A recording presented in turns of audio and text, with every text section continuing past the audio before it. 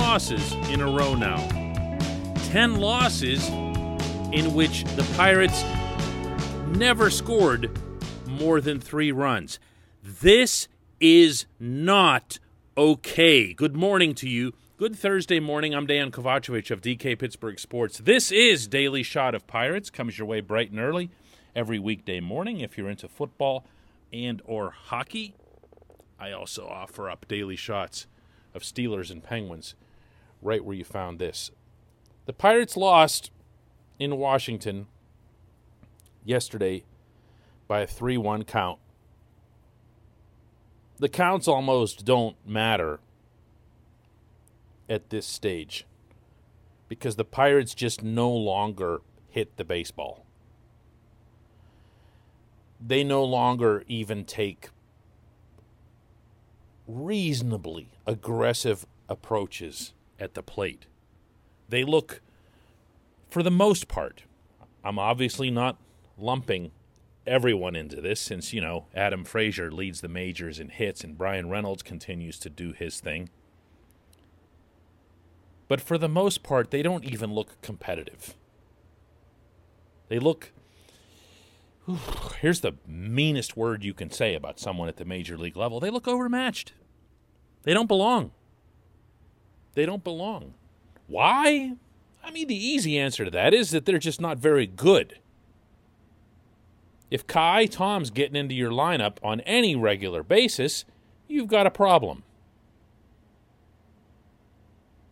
And this team's got a problem right now. When I'm talking about the team, I'm not just talking about the guys taking the field. I'm talking about the team, as in the entire operation, the franchise. Because there's a problem here. And that is that this is Pittsburgh. And that kind of garbage doesn't fly here. I'm a lifer. And when I say I'm a lifer, I mean a lifer in terms of following the Pirates in addition to being a Pittsburgh lifer. And the people here will show patience to an extent. They'll respect a longer-term process to an extent. But don't embarrass them. Don't embarrass the city. Don't embarrass the people who are paying still, and there are some, to come to PNC Park to watch the Pirates this coming weekend. Don't embarrass them when there's a house half full or whatever it's going to be of Clevelanders who come down because the Indians are here, or whatever, if they're calling themselves the Indians this year or next year. Don't embarrass them. And that's what's starting to happen right now. And that can't happen. That can't happen because of the impact that it'll have on the future. Because this isn't an expansion town, This isn't a city that just discovered baseball. We've been in the National League as a city since 1887. In the American Association going back to 1882 if you feel like tacking 5 more years on it. A century and a half. And there aren't many dummies here when it comes to baseball. They can't just be told, hang on for a couple of years. They've got to at least see something. Back in April, we all saw something. The team hit. The team was competitive. The team looked like it was having fun. The team pitched, especially out of the bullpen, really, really well. What ended up happening? The team stopped hitting. And if anyone remembers, going back to spring training, what was my number one concern about this team? And everybody else was fussing about pitching, and I kept saying the biggest problem this team is going to have on the field in Pittsburgh in 2021 would be that they wouldn't hit. That's what we're seeing right now, and it puts extra pressure on the pitchers. the starting pitchers aren't lasting as long. Derek Shelton's giving them a quick hook, which isn't helping. Bullpen comes in too soon. Bullpen's getting worn down, and it all snowballs, and that's what you're seeing right now. But it all emanates from the lack of hitting.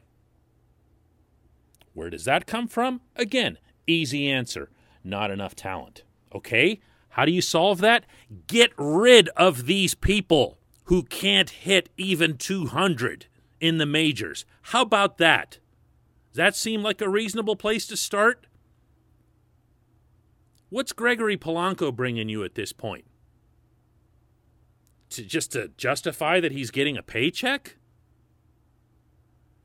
If Polanco gets cut, he'll be far from the only dead money being paid out, considering that Neil Huntington, Kyle Stark, Frank Coonelly, and Clint Hurdle are all still collecting checks.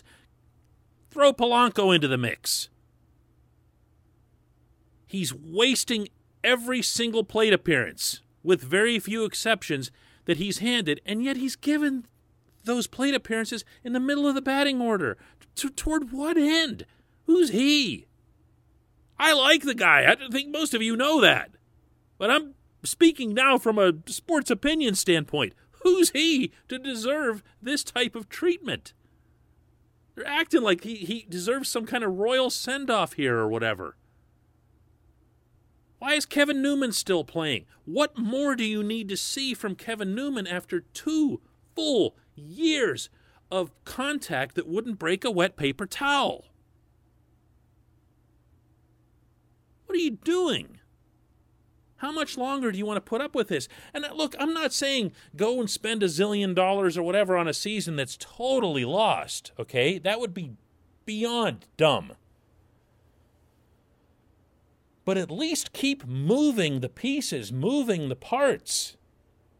Anthony Alford's back to hitting again down in Indianapolis. Hit a ball 450 feet last night out of the stadium, all the way out onto the street. If you've ever been to Victory Field, that's a shot. He's hitting close to 500 over the past couple of weeks. Look, I saw what he did when he was up here earlier, and I didn't like it either, but so what? Bring him up, you know? What's the worst thing that can happen? He'll hit 145? I have no use for baseball position players who can't hit. It's been a baseball follower defect of mine since I was a child. I don't want to see Michael Perez ever at the plate. Behind it, he's okay. At it, doesn't belong anywhere close to the major leagues. Why is he here? You can't tell me that across the scope of a waiver wire, AAA, Quad A if you want to get symbolic, that Ben Cherington can't find 2 or 3 people who can just flat hit. And no, Derek Shelton, I no longer want to hear about so-and-so's versatility in the field. It doesn't matter. Your team can't hit, and it's killing you.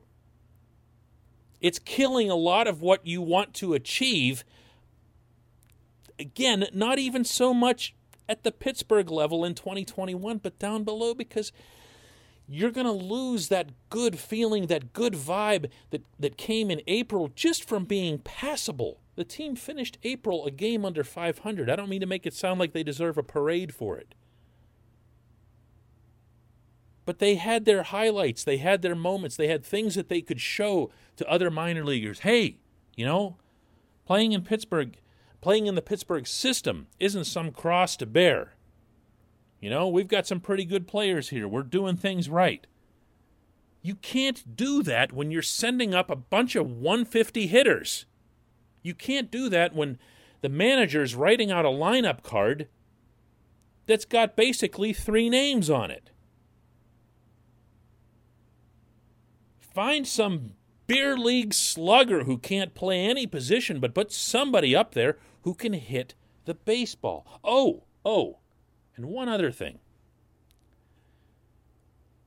If the mission, as is defined by Cherington, by Shelton, by pretty much everybody in the organization, going all the way up to the owner, is to get better,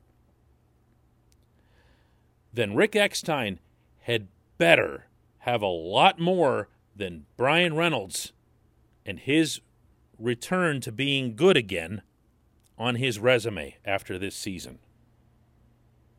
Because I'm sorry, I'm not feeling inclined to isolate the Eckstein effect to what Reynolds has done or to what Frazier has done. They've both been consistent hitters pretty much their whole lives. I mean, Frazier, I shouldn't say it. Frazier is more of a streaky, slumpy type, and who knows, maybe he'll run into one of those. But when you're the hitting coach and you aren't getting results from like anybody that the GM is bringing in, and he's had a whole DFA carousel happening, then maybe the hitting coach is also part, not entirely, maybe not even most, but part of the problem. This is an annoying subject. When we come back, let's just do just one question. Hopefully it's on something else.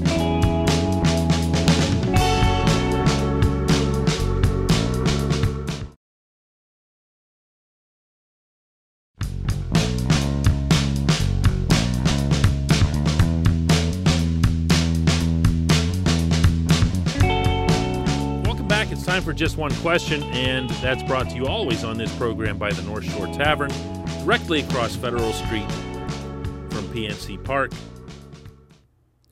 North Shore Tavern has steak on a stone. North Shore Tavern is home to the planet's only fully dedicated Pirates sports bar, and North Shore Tavern, little known fact, has probably 5 or 6 employees who can do a better job of hitting the baseball than Michael Perez. Let's go to today's just one question, in case you thought I was going to let this go.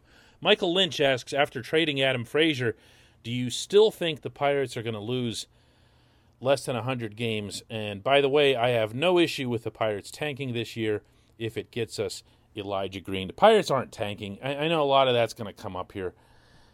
This is a team that can't hit. These guys, look, they're terrible. Half of everyone they're sending up to the plate right now.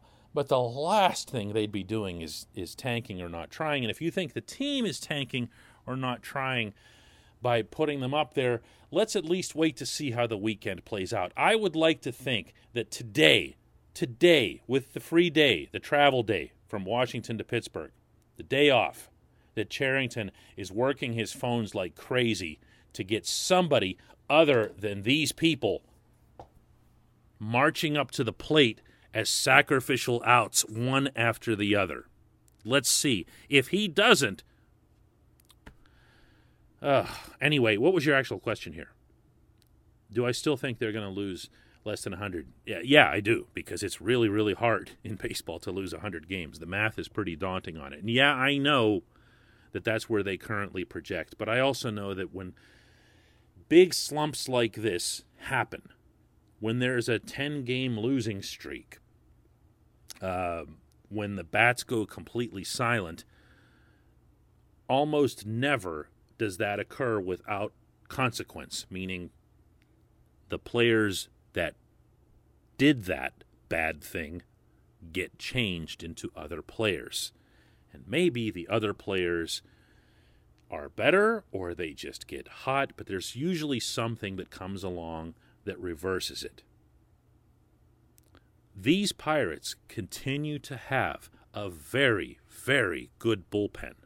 I know Clay Holmes has struggled lately, and I know it hasn't been completely spotless, and nobody liked seeing Josh Bell hit a late home run and everything else yesterday. But I also know that this bullpen has been really, really good.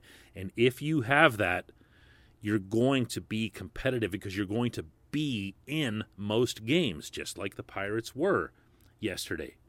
Pretty much right up until the end, at least until you looked at who would be coming up to hit. So no, I don't see 100. I'm not ruling it out. I don't put money on sports or anything like that, and I certainly wouldn't do that in this case if I did. because in addition to Adam Frazier, you could also see Tyler Anderson getting traded. You could see Richard Rodriguez getting traded. You could see Cherington continuing to move toward building up both quality and quantity in prospects. But if you'll pardon me, Michael, to swing back to the discussion of the day here, you can't just let the Pittsburgh portion of it go burn in hell. I mean, you have to take care of the main product, what's on the main stage. You can't get embarrassed. And the Pirates' offense right now is embarrassing. They should be embarrassed. Everybody from Bob Nutting to Cherington to Shelton to Eckstein to the individual players who are going up to the plate on a daily basis and barely competing, they should be embarrassed. And today is the day they need to be acting on that. No, I'm not being an idiot, not to make something out of the 2021 season or anything like that, just to not be embarrassing, which is what they are right now. I appreciate everyone who dares to push play on a podcast called Daily Shot of Pirates. I appreciate that more than I can say, as well as your question, Michael. We'll do another one of these tomorrow, ideally discussing all of the moves that'll be made in advance of the weekend series against Cleveland.